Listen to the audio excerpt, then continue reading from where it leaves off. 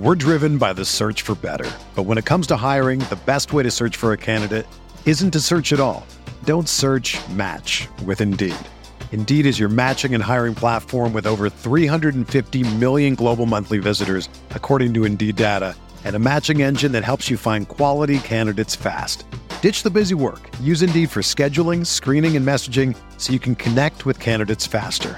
Leveraging over 140 million qualifications and preferences every day, Indeed's matching engine is constantly learning from your preferences, so the more you use Indeed, the better it gets.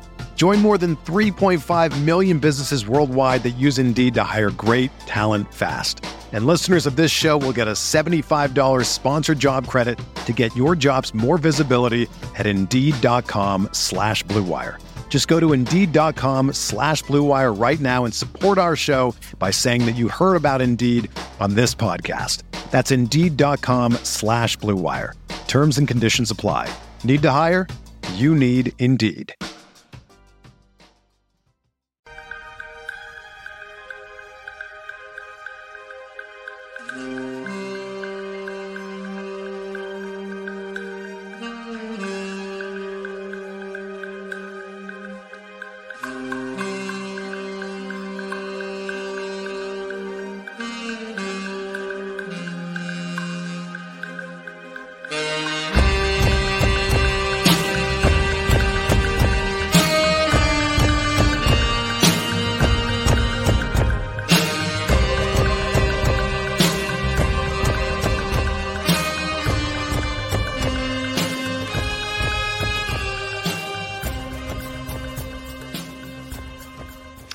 Hello, friends. Welcome to a random midday episode of Kirk Your Enthusiasm. I am Kirk Henderson of Pod Maverick and Mavs Moneyball.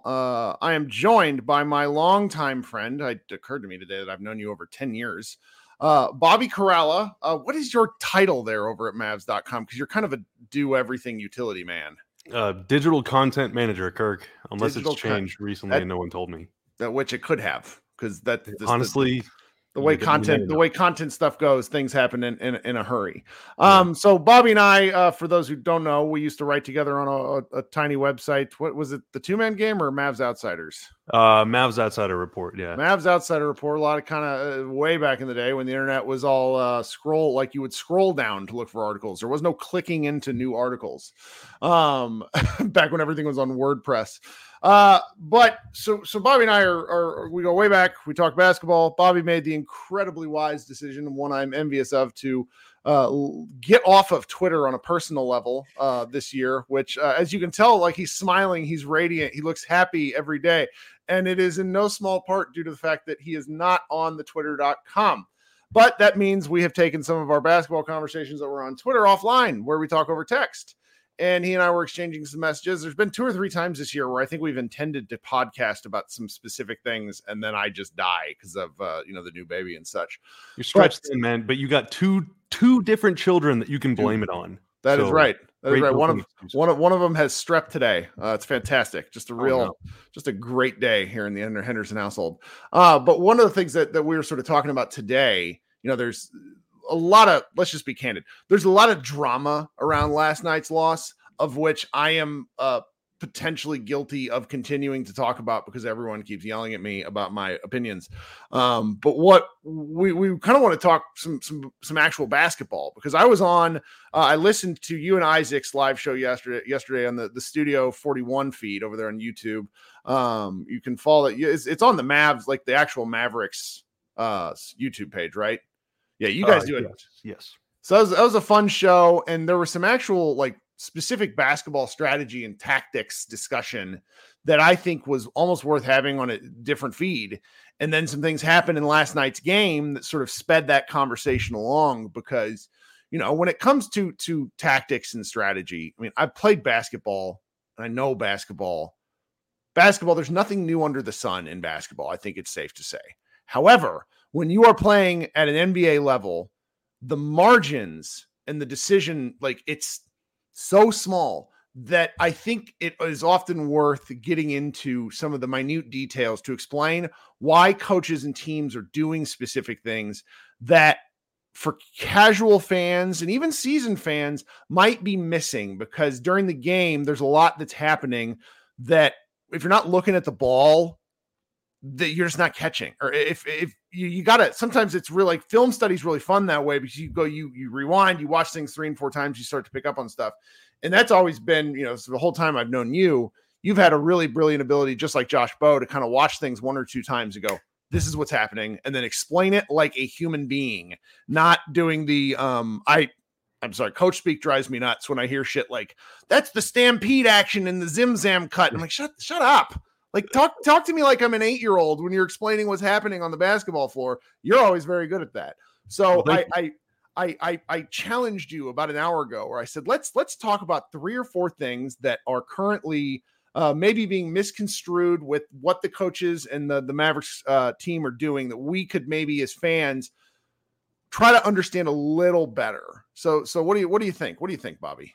Yeah. So that's exactly why we're here today, Kirk, is we're not talking about narratives. No, we're talking ball, man. Mm-hmm. We're putting on our gym shorts and our coaching pullovers, and we're getting in there and getting our hands dirty with some tactics.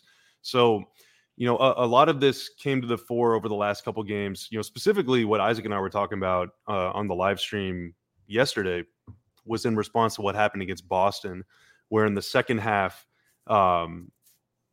J-Kid essentially benched Derek Lively in favor of Maxi Kleber, and that was informed by tactics on both ends of the floor.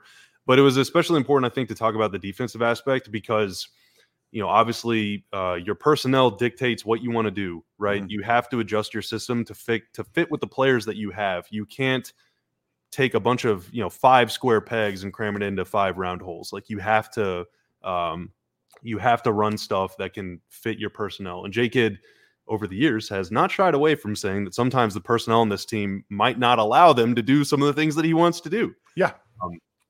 So what does he want to do, and what are they doing this year specifically on defense? And there's no better way to start, no better place to start in this era of basketball than how the Mavs defend the pick and roll. Okay. So we know, just looking at the raw numbers, right? Like points per game allowed, points per 100 possessions allowed. The Mavs this season are below average defense at best. Yep. I don't know where they stand today in points per 100 possessions, but I know like they got up to like 19th or 20th at one point. I would assume they're probably closer to 25th now. And sorry, I'm going to be reading off a phone for a little while because I jotted down that's fine. Notes. But the real issues with these with the way that they play defense, the real issues with their defense that are playing the team right now, don't actually come in the half court. So I want to talk about kind of the main concepts that they're running, and then I want to talk about where they're getting cooked, because in some areas they're getting cooked. But here's the thing: some, okay, not all of them. Some areas they're actually good. Some areas they're average. Some areas have a lot of room for improvement. I'm talking like lots of room for improvement. Okay. So, strictly like half court defense, the Mavs are fine. They're a little below average this year.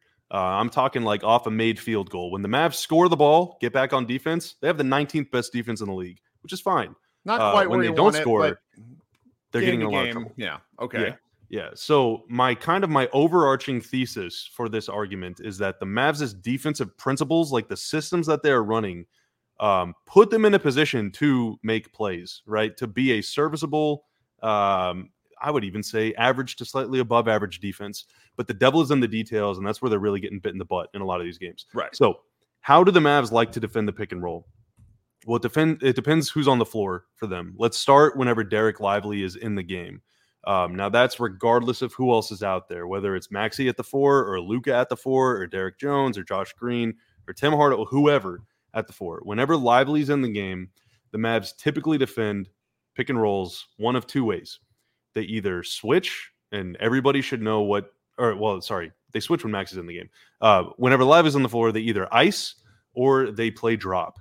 Now, if you listen to Kirk Your Enthusiasm during the 2021 season, Kirk, I remember you having a lot of episodes about drop coverage back in the day. I understand now that KP just couldn't move. Watching him recently, it's like he just got put. I wasn't fair to him. I don't think he nor the team were particularly honest about his health, because it's 3 years later for a 7'3" guy, and now he's moving. But I hated it just because there's so many skilled shooters in the West. It felt like anybody coming off a high screen would pop. Like the Dame Lillard of it all just is burned into my brain, where it's like that guy comes off a screen, rises and fires, and it was like an automatic bucket. Of course, I might not be fair. The problem now is like there's a lot more guys like Dame than there aren't. Dame was like 5 years ago pretty unique. Now he's not. Now, I already see people in the chat saying 19th seems not fine. You're correct. 19th is below average. And where you want to be, if you want to win the championship, or really even if you want to win like more than one playoff series, is top 10. So we're going to use that as the benchmark for success here, right? Like, how do the Mavs get to the top 10, or where are they ranked top 10 in defense? So drop coverage is defined pretty easily as a pick and roll where the screener defender, that's usually going to be Derek Lively, he's the big, is going to drop way below the screen. Like, he's not going to come up to the ball. He's going to stay beneath the action, closer to the basket, to limit dribble penetration. Right. The guard is going to come around the screen, and he's going to see, oh my God, there's a 7'1" guy there with trees for arms. I'm just going to pull up and shoot like a 20-footer. Now, generally speaking, 20-footers are bad shots, but there are a lot of guys that aren't going to pull up from 20 feet. They're going to pull up from like 25 feet, and it's going to be a 3. And that's where you can get in trouble. But this year, when the Mavs play, like, it's defined as soft defense, and I don't mean soft as in like they're like wusses. It's just literally called soft. I'm talking about in second spectrum. Sure, classifies drop as soft. They're synonymous. The Mavs are 29th best defensively whenever they play drop coverage, out of 30 teams. So that's not very good. I don't need to tell you that. Pretty low frequency as far as like how often they play drop versus icing or switching or any of these other things. But still, they do it 22 times per 100 possessions. And this year they're defending about 100 possessions per game-ish. Right. So they do it about 22 times per game. So on almost a quarter of their possessions, they're the 29th best defense in the league, which is... That's going to hurt you everywhere else. Yeah. You can fill in the blank any way you want. So they try not to play drop, but sometimes circumstances dictate it. Sometimes the other team's personnel. And you said they do that primarily when Lively. Yeah. Why? So I think it's hard to say. He was sold to us as and I think he is. He's such a hypermobile big man. Is it a concern for fouling? Is it a concern for like the cascade of what happens if you have to switch that high with the big man? Yeah, like, I think that's mostly the reason. Like, they're very small behind him. Now I'd be curious, we're starting to see a little more Maxey playing 4 next to Lively. We want that. That is a thing that we talk about a lot in here, Josh and I, just because I think both players are decent moving laterally. And that's always your concern with the big. Like, that was the KP concern because he couldn't do it then. I just, one of the things that people forget during what made the 2022 run to the Western Conference Finals work is that Dwight Powell, the guy who gets beat up the most in our fan base, was an absolute madman with the ability to cover ground in space. Yeah. I don't see like Derek Lively is the type of athlete I think that could do that given enough repetition and understanding of tendencies in defense. Is that fair? Yeah, no, I think he'll get there. I think part of it is knowing like the limitations, and this is me just completely projecting. Like, I don't actually like know the. Oh, well, it's just that's. Yeah. But I think part of it is like you have to learn your own limitations of like which guys can I actually step out on. Which guys can I like kind of step out on, and which guys do I need to not even try? Okay. We saw, KP every now and then, and I thought the defense was all right with KP in 2019-20. In 2020-21, it kind of fell off for a lot of different reasons. But how many times do we see KP like want to step out, and then someone would just turn on the burners and get past him? And the problem in that situation, if Lively does that same thing, is very similar to what happened to those 21 Mavs, which is, your power forward then was Dorian Finney-Smith. Your power forward oftentimes now is like Grant Williams or Derek Jones or like Luka. Like, who's going to slide over and contest that shot if Lively gets caught out of position? And that's why I'm kind of curious to see if they play a little more aggressively with Maxey in there, because Maxey as this like weak side lurking shot blocker. That's where he's been his best since he's come back. Like there's been a lot. I get a lot of complaints about Maxey defensively, and I think it's because he's not getting to do the roaming. But when he does make a play, he's made he's only been back like 7 games. He's made 4 to 5, like a handful of standout, like, oh, there's Maxi Kleba from 2019, like blocking somebody weak side. And that strikes me as more of like, not that he can't do it, it's just he hasn't had the opportunity because of where he's being asked to play. Yeah, and another guy that did that earlier in the year is Derek Jones, but he was doing that a lot, before they kind of moved him to defending the point of attack. He's become the team's best point of attack defender, and that's going to be a theme that's really going to take hold in the next way that they defend picks. But you have to have effective point of attack defense, and earlier in the year they just didn't really have that. So Jones was making some weak side plays, but there was a lot of pressure on the rim because they were getting beat on the perimeter so often. So part of this is not only based on how your big man is defending, it's also based on how the ball handler's guy is defending. So generally speaking, we're going to go from conservative to aggressive. The most conservative kind of defense you can play is drop, where you're going to essentially funnel guys into a shot blocker. And the theory is the best way to prevent shots at the rim is to prevent your opponent from taking them, scare them off, essentially. I mean, it's to a degree how the Jazz defended with Gobert. And, of course, Alex Jensen's now on the Mavs coaching staff. He coached Gobert. Now, that defensive theory can be very good because it highlights your shot blocker. And, Lively is a very good shot blocker already. But it means that you're going to give a lot of pull-up threes. There's a lot of acreage like in the middle of the floor. If you can get to like 18, 19 feet, drop coverage doesn't really discourage middle penetration, and you want to keep the ball you're away from seeding that area. That's where you're encouraging the shots. Exactly, yeah. Which, good. Devin Booker was, 30 for 30 on mid-rangers last night? Like, it was crazy. They couldn't stop him. So the next way that they defend whenever Lively's in the game is by icing a screen. Now, this is something that like Tom Thibodeau really kind of became famous for implementing, but icing is essentially, the big man is going to be containing the drive like he would playing drop, but what the ball handler defender and the screener defender are going to work together to do is prevent the ball from getting into the middle of the floor. So let's imagine you're a right-handed player, you're on the left side of the floor, right? So if you can get to your right hand, you're on your right hand, your strong hand, driving middle, which means you can either go to the rim or you can pass it to anywhere on the floor. Like, you want to keep the ball out of there. And a big man is coming up to set a screen to get you going to your right hand. So what the ball handler defender is going to do is step in front of this screen, like above the screen, and kind of wall off that right hand. So he's going to force the ball handler to the baseline side of the floor, to the side. Where you're using the baseline defender you're using the baseline as an additional defense. Yes, and the screening defender is going to be assuming that you are going to be taking away the middle of the floor as the ball handler defender, and so he will be corralling the drive on that side of the floor. So essentially, you're turning it into a kind of like there's not much pressure on the ball, but you have nowhere to go with the ball. Like, you can't pass it to the middle, you can't drive baseline because there's a guy there, and you can't drive out because you're going to step out of bounds. Wasn't this... Sorry to cut you off. Wasn't this, you made a point yesterday, I heard you say, like, that's why like defending Dirk this way was stupid, because he would just take the open shot. Dirk would just pop out to the top of the arc. Yeah, he's like, I'm going to go get this wide open shot and kill you. Okay. Yeah, and if you have a shooting big man, then you're going to be in trouble. And the Mavs this season have really struggled, Lively lineups in particular have really struggled against stretch bigs. Now, that's not to say, again, it's not Lively's fault. It's just the way that they defend. It's the system.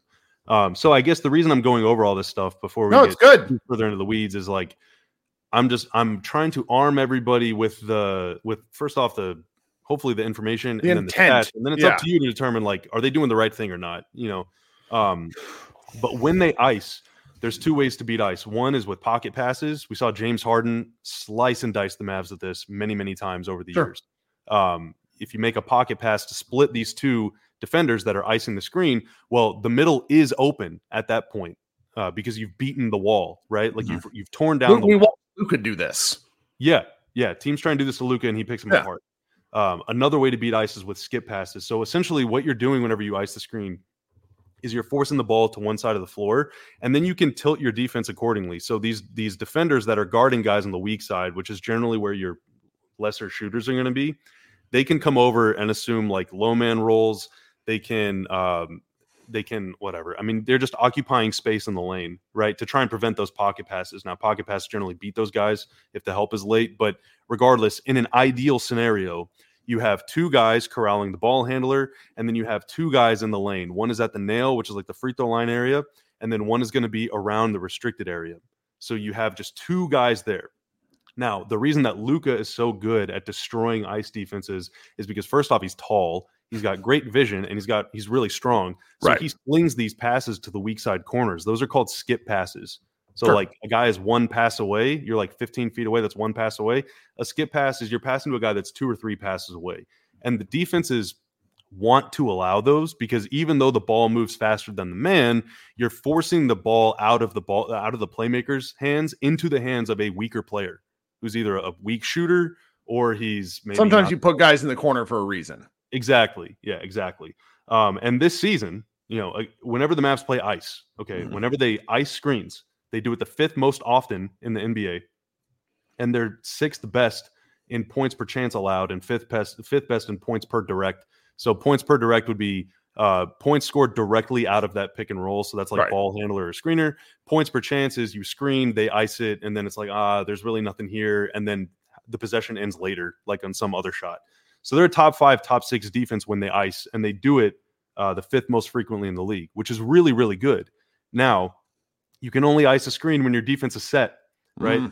And then off of those passes, so like they force a lot of skip passes, and then we see these guys like whoever's the low man, it's usually Tim or Luka, because no disrespect to those guys, but Tim, Luka, Kyrie, those are going to be your guys that you want to hide. You're hiding them. You're hiding them. Yeah.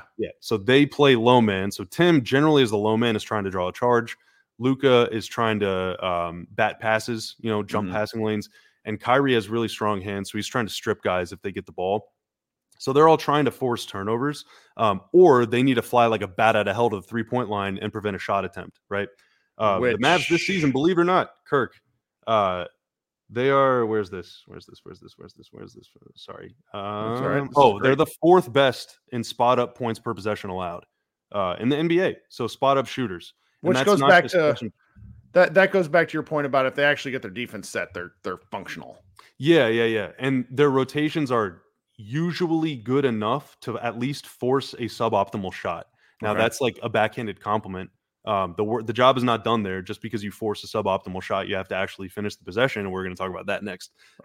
But they do a pretty good job of either allowing shooters or allowing wide open shots to bad shooters. Like, for example, Josh Okogie got a lot of open threes last night. Yep, that was by design. When their defense is functional, they're not giving up a lot of open threes to like Devin Booker or Bradley Beal. But when they have breakdowns, they definitely do. But the idea is to either allow open shots to the worst shooters or try and run the best shooters off the 3-point line, whether that's making them pump fake sidestep for 3, which they did a lot against Utah in that series. That's how they beat the Jazz. Or by forcing them to put the ball on the floor and go to the basket where your shot blocker can recover from icing the screen on one side and get over and contest a shot on the other side. So that's like ideally how an ice defense will work. And whenever the Mavs are playing well, they're very good at that. Again, when they're playing well and when they're set. Now, why do I keep saying when they're set? Well, those two kinds of structures, right? These two systems, whether you're dropping or whether you're icing, are very good at limiting stuff that you want to limit. But you have to be in position in order to execute them. If one person messes up, you're doomed. And this season, the Mavs have put themselves in a lot of very precarious situations by not getting back on defense effectively enough or quickly enough in transition. So this season, the Mavs are the 28th best transition defense in the league. That is 3rd worst in terms of points per possession. I feel like they've been bad at transition defense the entire Luka era. Yeah, I mean, it's they get themselves in a lot of cross match situations. I've said before, they generally put their best defenders, their best athletes in the corners.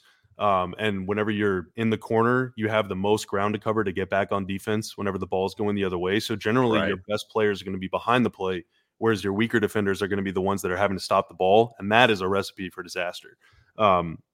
Now, they're also 30th in off-screen defense points per possession. So guys that are running off of screens, like on the weak side of the floor, or maybe it's not a pick and roll, it's some like elevator play or like a zipper or any sort of action where a guy is coming off a screen looking to catch and shoot.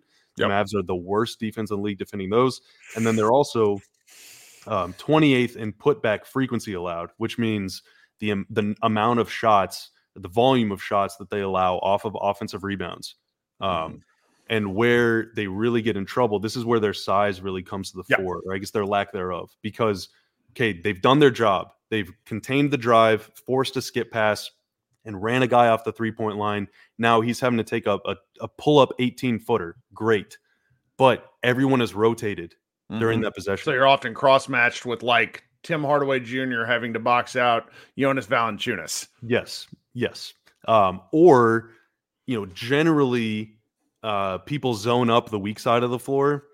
And so when the strong side becomes the weak side, now you're zoning up. And now I'm just going to name a random guy. Now like Luka is not guarding anybody, or like Grant Williams like came unattached from his man because he was icing. And now it's like, there's one guy in the corner, there's one guy above the break. Do I go guard either of them? Do I just get the rebound? So then you're kind of just like occupying space. And then all of a sudden your man is unmarked going to the rim for a putback, and so like, the job isn't done once you force a tough shot. You have to finish the possession. And a lot of their rotations end up in situations where they have one or two guys trying to box out a guy that's significantly bigger than them.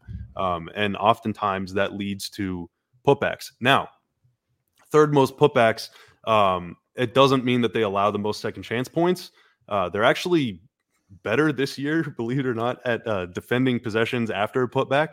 Or like after an offensive rebound. Last year, they were the worst team in the league. This year, they're like bottom 12, they're like 19th, 18th, something like that, which is fine. But they do give up a lot of offensive rebounds. And that's whether Lively's on the floor or Maxey or Dwight or whoever. And I would say that's not so much the fault of the big man as much as it is just generally the other team usually has a cumulative like foot and a half, 2 feet of height on the floor and extra wingspan.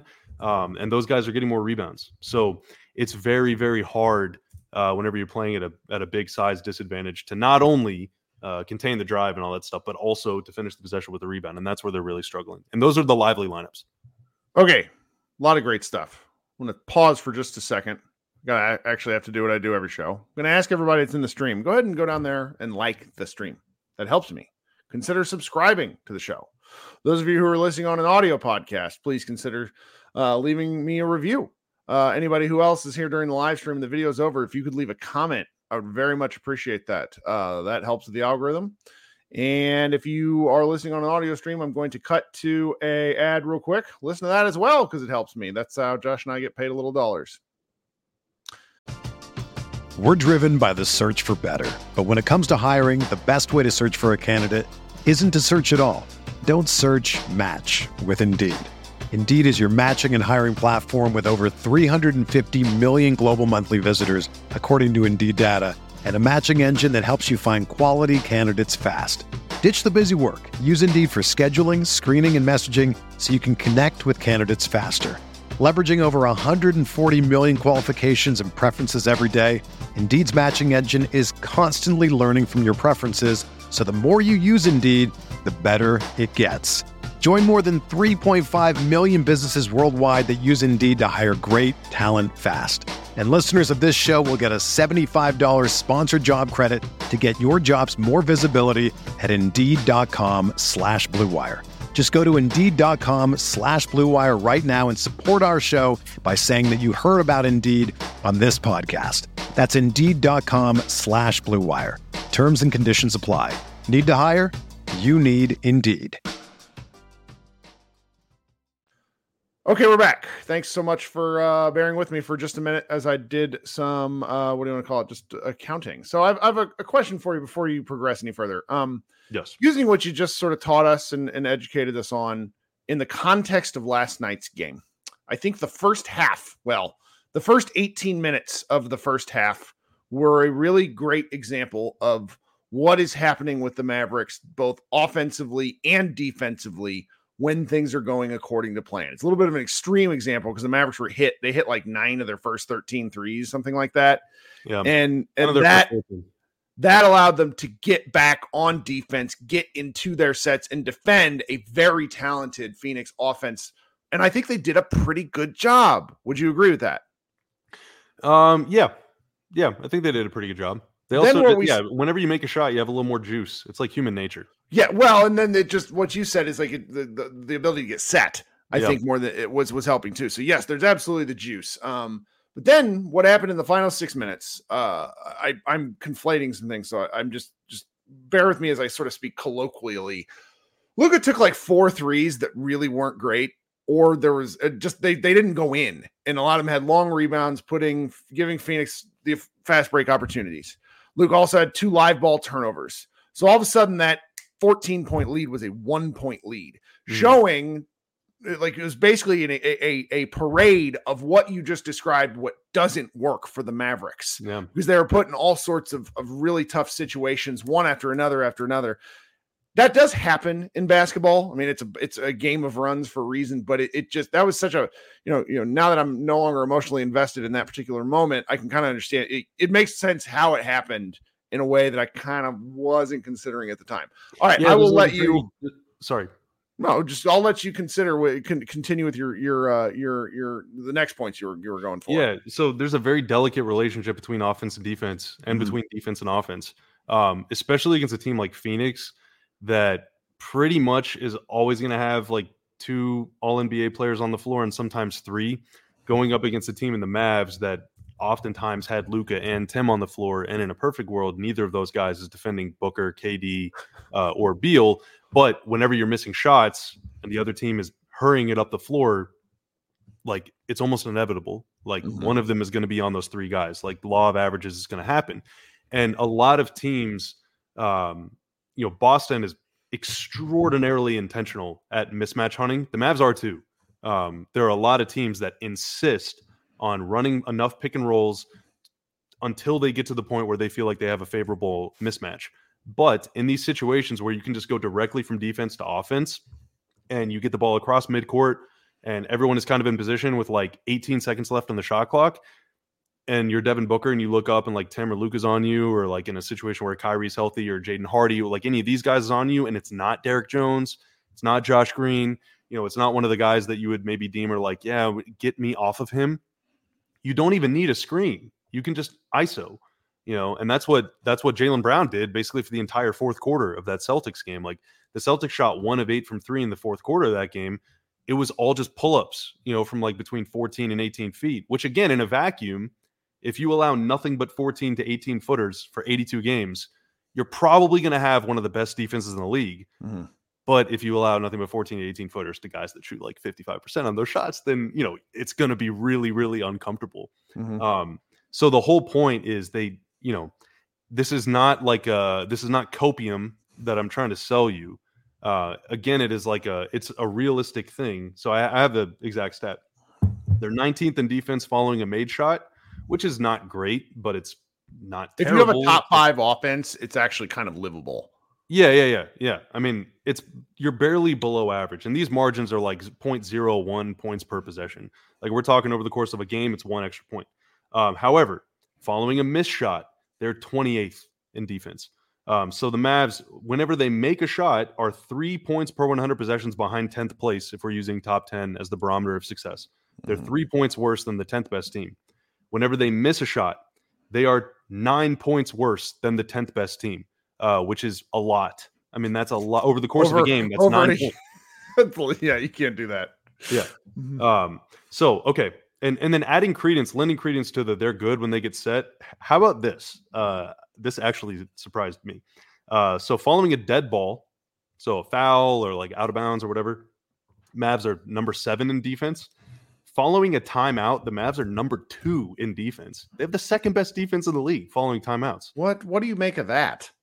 I mean, some of it is sample size. Like, how many games have they played? Like 44. So there's probably 200 possessions, and not even that much, because probably about 200 possessions. So some of it is just like puck luck, but still, I mean, my God, top 1 in defense, anything ever? Top 2. I mean, top. I mean, honestly, anything in the top 10, I would have been surprised by. Just candidly. But again, when they get set, they're fine. The problem is they just don't get set enough. Now, okay, so we've talked about dropping, we've talked about icing. Now, one thing that they don't do a lot of in general, but especially when Lively's on the floor, and that's part of what made Maxi's coming back into the lineup very notable, is the Mavs are switching more whenever Maxi's the 5. They'll just switch the screen. And what you do when you switch is like the ball handler, defender, and the screening defender switch places. So like Jaden Hardy is defending Dame. Giannis comes to set a screen. Maxi's defending Giannis. Maxi then switches and guards Dame. If you can do that 100% of the time, congratulations, you have built the perfect defense. Because when you can switch everything, you don't give up anything. Yeah. You don't give up a size mismatch or a speed mismatch or quickness mismatch. There's no driving lane off a screen. There's nothing. There's no benefit to setting a screen away from the ball. There's no benefit to setting a screen on the ball because the defense is just going to they're going to switch. They're not going to cede anything. They're not going to cede control of the middle. They're not going to force you baseline. They're literally just going to laugh at you right in your face. Mm-hmm. Now, when the Mavs switch, Kirk, this season, where do you think they rank in terms of points per chance? Points in the NBA per chance when they switch. Out of 30 teams. 25th. What if I told you that they were number 1? What is that? How many chances are we talking about? So they're 10th in switches per 100 possessions played. So they do it the 10th most times. Okay. In the 10th most frequency in the league. And they allow 0.831 points per chance whenever they switch.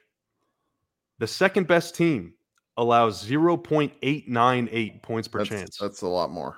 That's a lot more. Over the course of a game, that's like 6 points. Almost 7 points fewer. Yeah.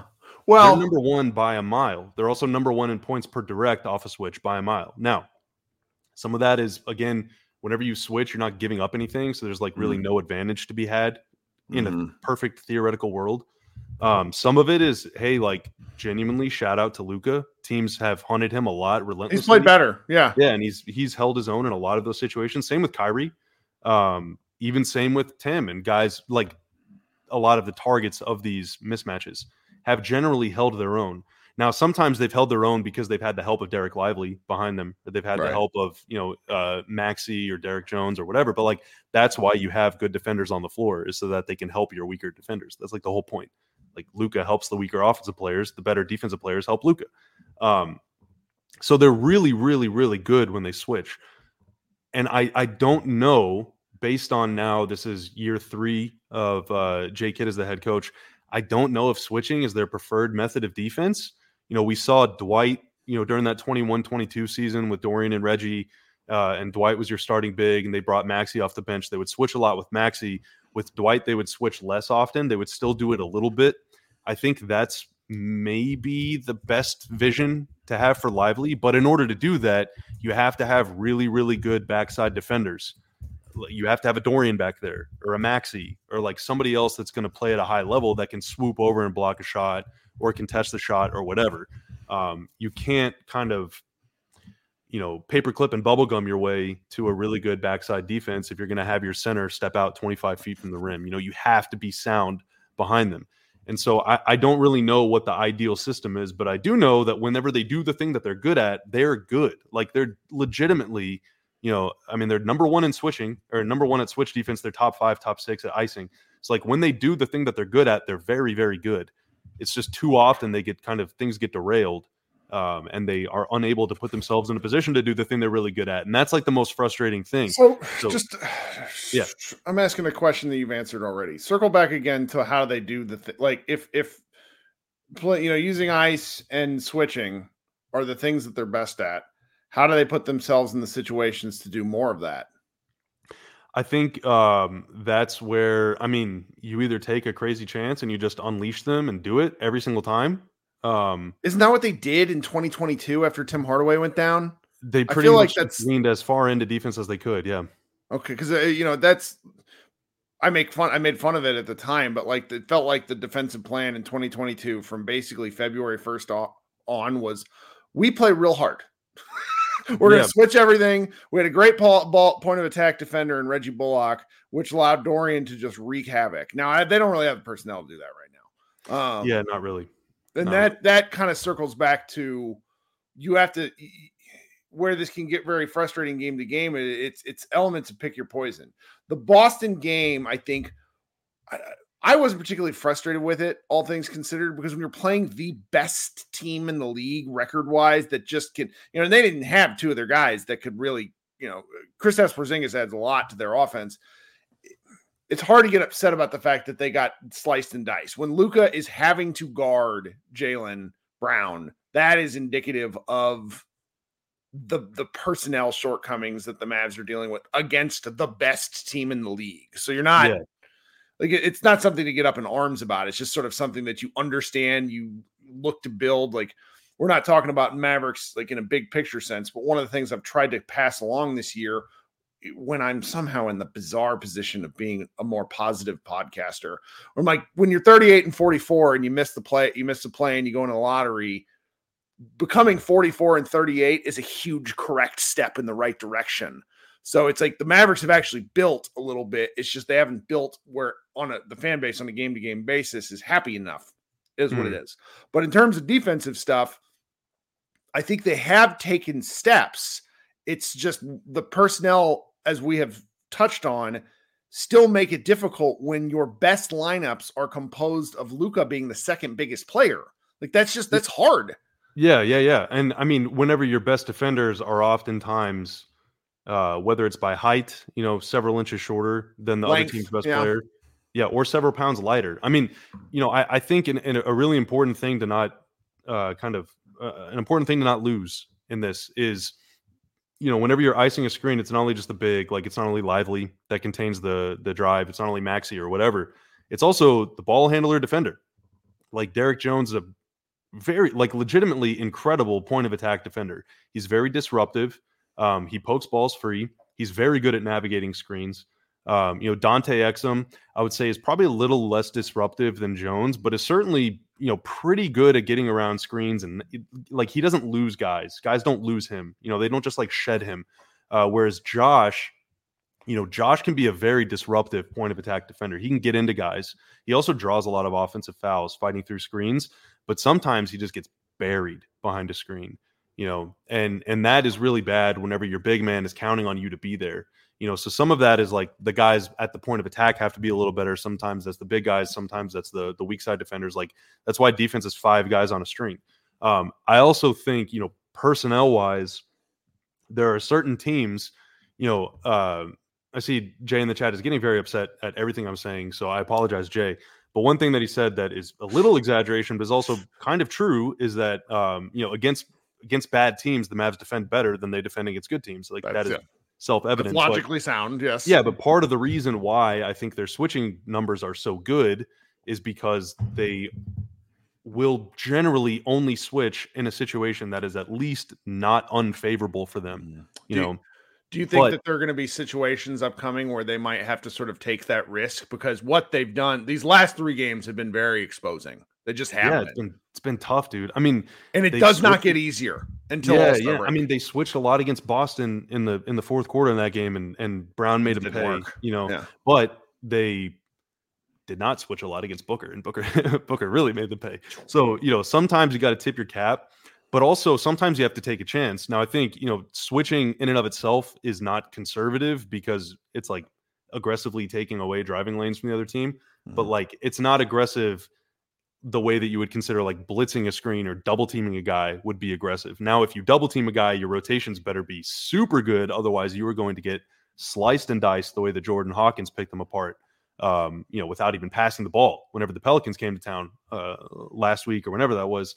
So, you can ramp up the ball pressure a little bit, but switching, dropping, icing, it's all like relatively kind of conservative where you're taking some things away, but you're still letting skill defeat you in the right situations.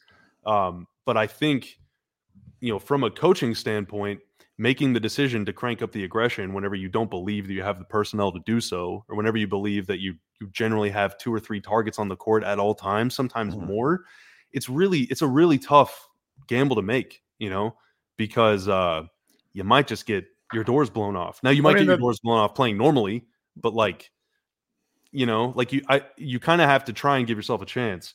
If I were coaching, I would say never drop if you can avoid it. Sometimes you have to, just because of the nature of the way the play unfolds. I would like to see more icing. I would like to see more switching. But if they're going up against a team that just has too many guys that can make plays with the ball in their hands, the Sixers game coming up is going to be like another one of these. Like, what the hell do you do? Yeah, you cannot switch. Like, who on this team wants to guard Embiid? Like Embiid's going to score. I'm not being sassy. Embiid's going to score 45 points, and you're essentially doing, like, not to really go way back, but one of the earliest things of like, wow, NBA defense is complicated is when the Dallas Mavericks essentially dared Steve Nash to beat them off the dribble. And Steve Nash was baffled by the concept, and it worked. Yeah. and that, like, they're going to do that with Embiid. Only Embiid is finally in good enough shape and shoots, he has turned, like, guys, I don't mean to make this an Embiid discussion. He has turned into Dirk Nowitzki from the mid-range, and he's been there for like 3 years, and he hits like 94% of his free throws. That game is going to be torture. Yeah, no, I mean, they kind of frazzled Embiid. Man, when was this? This 21-22 is the game when the rim broke or whatever. Yeah. They just played a lot of zone. It was a weird game. They didn't know what to do. Yeah, I mean, but the Mavs generally, they haven't run a lot of zone this season. They never really run a lot of like box and one or any of that like triangle and two, like any of the really wacky stuff. They just don't do that a lot. And again, some of that is like personnel, like, being as objective as possible. You don't want to put Luka in a compromising situation at either end of the floor. You don't want to put Kyrie in a compromising situation. And when you have 2 or 3 of those guys on the court, you kind of have to play safe. Like, that's kind of the inherent limitations of your personnel. So what you're trying to do is maximize your strengths. What are their strengths? Well, they have a couple good guys that are really good at the point of attack, and they have a really good shot blocking center. So they're playing a lot of ice. Like, they're playing a lot of they're trying to switch as much as they can when it's favorable. Like, I think tactically they're trying to do the most with what they've got. But I think while still playing very conservatively, though. Yes. But if you want to be a little more exotic, if you want to take more chances, which I think, like, I think they might have to. Yeah, ideally, I would try and force more turnovers, just because, they're good in transition. Yeah, the Mavs are a very good transition offense team, but they've also shown they don't have a lot of positional size. So defensive rebounding has been a concern for a while, and they have, a couple weak links on the floor, like what you would call weak links. I'm not saying that Luka sucks or whatever, but like, I don't want Luka guarding Jason Tatum. I just don't want that to happen. So what's the best way to do that? Do everything you can to prevent that from happening. Sometimes that means sending 3 guys in Tatum's face to force him to pass, but you can't do that against the Celtics because they'll cook you from 3. Like, right. So there's some teams that you're just going to have a hard time with. You got to hope they miss. But against everybody else, I would try and up the aggression just a little bit. But I think that can come in time with a little more seasoning for Lively, who's been above and beyond expectations. Like, he's been amazing, dude. He's been amazing. But I still think he gets a pretty unfriendly whistle, and maybe he just needs to get a little more like stable when it comes to like, all right, when should I step out versus when should I not? He's been pretty good there, but let's let him keep getting better, and then hopefully you get 1 or 2 other wings that can play out there, maybe put the ball in their hands and do something with it on offense, but that can switch on defense. Like, I need a little more versatility, a little more size, positional size stuff. I mean, it was our mutual friend, our former colleague here at Mavs Moneyball, always talk Franco, kind of like, it had been in my head, but now, but I didn't really commit it to writing anywhere. And then last year is probably the last 20 games. He was just like, these Mavs are too small. And it just sort of lived in my head. It's why, a lot of the fan base has clamored for Omax, even though he kind of played, like, I know the NBA speed of the game is different, but he looked good in summer league. And then during NBA games now, he just kind of looks like those guys that are in front of like they're in like car dealerships where it's like those dudes. That's what he looks like when he's on the floor sometimes, because he's just so like, there's only one speed for him.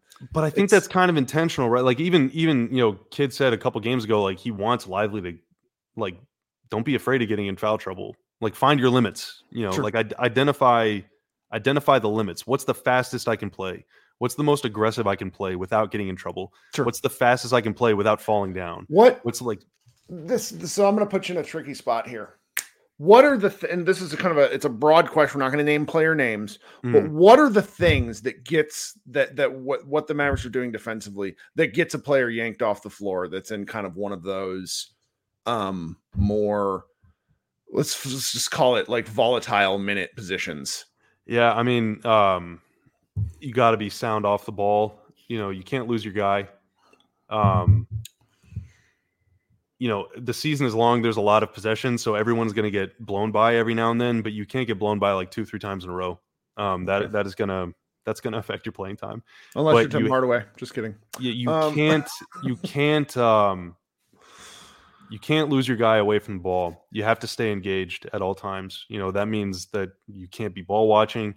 You can't doze off. You can't. So when some of these younger guys get ganked every now and again, and it's like, oh, why doesn't he so and so get more minutes? It's probably one of those things. Like, it's not an offense; it's usually a defensive thing that gets a guy crushed. Yeah, it's usually a defensive thing. Now, I mean, the natural retort to that would be, well, if we think the defense is going to be like bottom 10 anyway, then why wouldn't you want your best offensive players on the floor all the time? Mm-hmm. Which is a reasonable thing to say. That is a reasonable thing to say. But I would say the Mavs are, now that they have Lively, and now that like Luka is definitely a much more engaged defensive player this season for sure, and in isolation has been very good for the most part. Like, they have the foundation for a defense that at least will be like average, but they have to make it so. Like, we just went through the numbers. In a lot of the things that they do, they're like fine to good. But in some of these things they do, they're really, really not good. And it's way too dependent. I wrote this last night during my very spicy, mostly correct, not at all mean recap, where I said it's like shot making is not a game plan. Mm-hmm. It's just not. And these guys that fight the other way too. They've been so fueled by their offense, and they've not had a great offense in January because and that then pertains into their defense. And I understand shot making comes and goes. And I think that's what Kidd has been trying to get across to some of these guys. And I don't know if you can do it with guys that are more offensively themed. Like, you're just like, Tim Hardaway's not going to play better defense. He will, just like instinctually, he's a gunner. It's a tough situation to be in. It explains why, if you think the Mavericks are a play-in-ish team, why you think that. I mean, I still think they're capable of being a top 6 team in the West because I think they have the various pieces, but this is one of those kind of catch-22 situations where you can see the framework of why they could be very good, but they're just not there. So. Yeah, I mean, dude, a lot of it is details. Now, some of these are things that, like, you can't just, like you said, you can't just magically get better at boxing out. I mean, you could, in theory, but like, it's unrealistic to think that like they're just suddenly going to box out every person. Like, it's just probably not going to happen. But here's the thing. So, is it salvageable based on what they have right now? Maybe. The thing that they're 28th in transition defense, like I said, they're 30th in off-screen points per possession, and they're 28th in putback frequency. Those 3 play types add up to somewhere between like 25 to 27% of the possessions. So they're a bottom 3 defense 1/4 of the time. Mm-hmm. They're a top 10 defense like 25% of the time. They're an average defense for the most part the rest of the time. So can you find a way to sustain what you're doing pretty well at while limiting the things that you're and I guess you need to tack on an extra about 10% of the time for the drop. So they're a bottom 3 defense about 35% of the time. Can you cut that 35% of the time down to 31% or down to 28%? A few more possessions. Yeah. Yeah. I'm talking like razor thin margins. Like, how many games have the Mavs lost this year? Like Boston, 119, 110. What if they would have just boxed out a couple extra times, got back on defense a couple extra times? Maybe it's a different game. Who knows? Phoenix, not much was going to help them in that game. But some of these other close losses, it's like, dude, just box out Jonas one time. Or like one time. Yeah. Well, just get back on defense one time. Like one time. Now, understanding all this, how much do you think the fact that you've missed, you found a guy in Dante Exum and then he misses 12 games or whatever it is he's been out. You have Kyrie already missing 17 games. You have Luka missing, I think, 9 at this point. Maybe it's not that many. It's enough though. It's 8. 8, I think, is where it's at. There, Mark Followell or ABC. Actually, I was the one I was listening to last night. Sorry, Mavs. The ABC had a big graphic on how many games missed. How much are there any built-in excuses with that, or do you just think that that's something that kind of comes with it? Because I've a couple of friends in national media that are like, you just can't. You can't let that be the excuse when if you're kind of where the Mavericks are in their process of trying to get to the playoffs. Yeah, I mean, I guess like from a front office perspective, you probably don't want that to be an excuse. But like, and again, this isn't copium or whatever, but like, it is really hard to figure out what each other wants to do whenever you're not all playing. Like, they're just not all playing. Their ideal starting five has played 50 minutes this season, if that. Like, that's really tough to do. How do we communicate in this situation? Hey, I'm Dante. What does Luka like to do? And that's not only on offense, that's defense too. And I think there's just generally like just look at the Clippers, like talking about those things that came out whenever Kawhi and Paul George were sitting all the time. Now that was just load management or whatever, but like it is really frustrating whenever you don't know who's going to play and who's not going to play. Like, it's just frustrating to be injured. It sucks. People are in a bad mood. People like playing with Kyrie. They like playing with Luka. They like getting their shots. They like knowing what their role is going to be. But you got guys starting, coming off the bench, being in the rotation, being out of the rotation. That kind of stuff can get to your head. Now, granted, that's only a mental thing. It's something that can be overcome. It's a hurdle that can be overcome. Everybody deals with injuries. But if you're trying to establish any sort of continuity, it's really, really tough to do, especially when you're playing a slightly different defense than they have in years past with Lively now as opposed to Powell or Maxey or any of these other guys. So I definitely think it's like a very realistic, like reasonable thing to be concerned with. But I don't know. It is what it is. I mean, I will say, if you're a team that's struggling on defense and one of your best defenders has been out for a month, like that, whenever you've been going up against a bunch of good teams, like that does suck really, really bad. And whenever you're a team that relies on offense and your best offensive players have taken turns missing the last 2 months, then that also sucks really bad. But hey, I mean, it's the nature of the beast. You got to try and find something that works. Yeah. Yeah. Well, I told you I was going to keep you 25 minutes. We're now at 55 minutes. So I apologize. I never shut up, Kirk. So. No, this is good because people I think our fan base wants me and Josh to talk more about this. It's a little difficult in the game-to-game reaction stuff because the thing about basketball is there's always another game and there's always another opportunity to come back at it. That's why when Luka, I think it was around game 10 where they lost one of these really frustrating ones and he was just like, I don't care. And you get it. I mean, that's where it makes a little bit of what happened last night just so fascinating, because I think and fascinating is not the right word, but it's just you play 500 basketball for a real long time, which is what the Mavericks have done. They have not had any continuity with even that home, and they went 5-2 during that homestand. And the 2 losses were awful. They're bad. And they're bad losses. And and I think it was Chuck Cooperstein, who was just like, it's one of the best homestands they've had in years. And yet everybody's being a little bit dramatic. And it's like, well, they're being dramatic because for the losses almost devalued the wins because they were so brutal. And that, it's a long season. What I keep telling people, and this is just my opinion, is I think that 2022 stretch from February to the Western Conference Finals really warped the way that we perceive the regular season. You're not going to win 70% of your games. It's just otherwise you're the Warriors from 2016-17 Warriors. The Mavericks should have an attainable goal, in my opinion, of finishing the season over 500 and making the playoffs, preferably making the playoffs without being in the play-in. But in a Western Conference, the margin for error between being the 6th seed and the 9th seed is likely going to be 2 games. Yeah. So at a certain point, the battening down of the hatches has to happen, which is what makes our conversation, I think, interesting, because it shows the cards that the Mavericks have played on defense while sort of discussing what options they still have to go with should things get, I don't want to say desperate, that's not the right word, but should they want to just go a different direction? So I'm really interested to see if they do that. I don't think they will. I think they'll continue the same stuff because I think that they have. I think the conservative-ish approach with the personnel they have, it just leads to that. You always got to weigh these things, guys. And when I get very critical, everybody gets very critical of the Mavericks. There's a lot of those discussions going on. It's what the coaching staff does, or it's what they're supposed to do. They sit there and they have these discussions like, is it worth it to do this?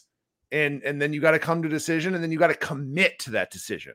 That's what's so, that's what makes, like, not to talk about another team too much, but the Milwaukee Bucks committed to a particular way of playing that the team bucked against within 4 games, which is why they no time. They were like, no, we're not doing this, Coach Griffin. Yeah. Shout out to 2006 Dallas Mavericks starter Adrian Griffin. That's right. That's right. Oh man. Well, Bobby, I don't want to keep you anymore. You got anything else before you want to get out of here? No. I mean, youtube.com, whatever. I don't know what the URL is actually, but just Dallas Mavericks. Like on Google YouTube. Dallas Mavericks and the page comes up. So yeah. Got a bunch of podcasts, player highlights, videos. We got an interview with Derek Jones and Devin Harris that just came out today. Is pretty cool. It's a first of 2 parts. Second part will be next week, I think. So you're always doing cool stuff. And Kirk, I appreciate you having me on. No, and I would say my challenge is to try and watch, try and not watch the ball, especially when the Mavs are on defense. Try and see what the other guys are doing. Try and see what the screener defender is doing. Try and see what the backside defender is doing. Look at what the low man is doing. Like, try and figure out conceptually what they're trying to do, and then make your own evaluation from there if it's working or not, or try and identify where mistakes are made or whatever, like where the weak points are. Because if you only watch the ball, then you're always going to kind of be guessing like what was supposed to happen. It's very easy to get seduced into just like watching these fancy guys dribble. But no, like, look at what's happening away from the ball, and you'll get a better idea of what the structure is supposed to look like. Mm-hmm. That's good advice. All right, guys, this has been Kirk Henderson at Pod Maverick. If you could do me a favor, like I mentioned earlier, if you could like the stream, if you could leave a comment here on the YouTube page, if you're listening on an audio platform, if you could leave me a review of some form, preferably not 1 stars, but frankly, I'll just take the engagement. This has been Kirk Henderson and Bobby Karalla. We will talk to you guys probably again one day. I always talk to Bobby. I just never actually make content with him. This has been fun, Bobby. You guys have a great day. Go Mavs. Everyone is talking about magnesium. It's all you hear about. But why? What do we know about magnesium? Well, magnesium is the #1 mineral that 75% of Americans are deficient in. If you are a woman over 35, magnesium will help you rediscover balance, energy, and vitality. Magnesium supports more than 300 enzymatic reactions in your body, including those involved in hormonal balance. From functional medicine doctors to mental well-being and female hormone experts, we all know that magnesium is the one mineral to improve all aspects of well-being and health. But which one? Magnesium Breakthrough from Bioptimizers, the trusted choice recommended by leading experts with 7 best-absorbed forms of magnesium to ensure your body receives the support it needs for overall well-being. Go to bioptimizers.com/balance today and use code BALANCE10 for 10% off. Support your journey to wellness at bioptimizers.com/balance. Magnesium Breakthrough from Bioptimizers, your foundation to optimal health and vitality.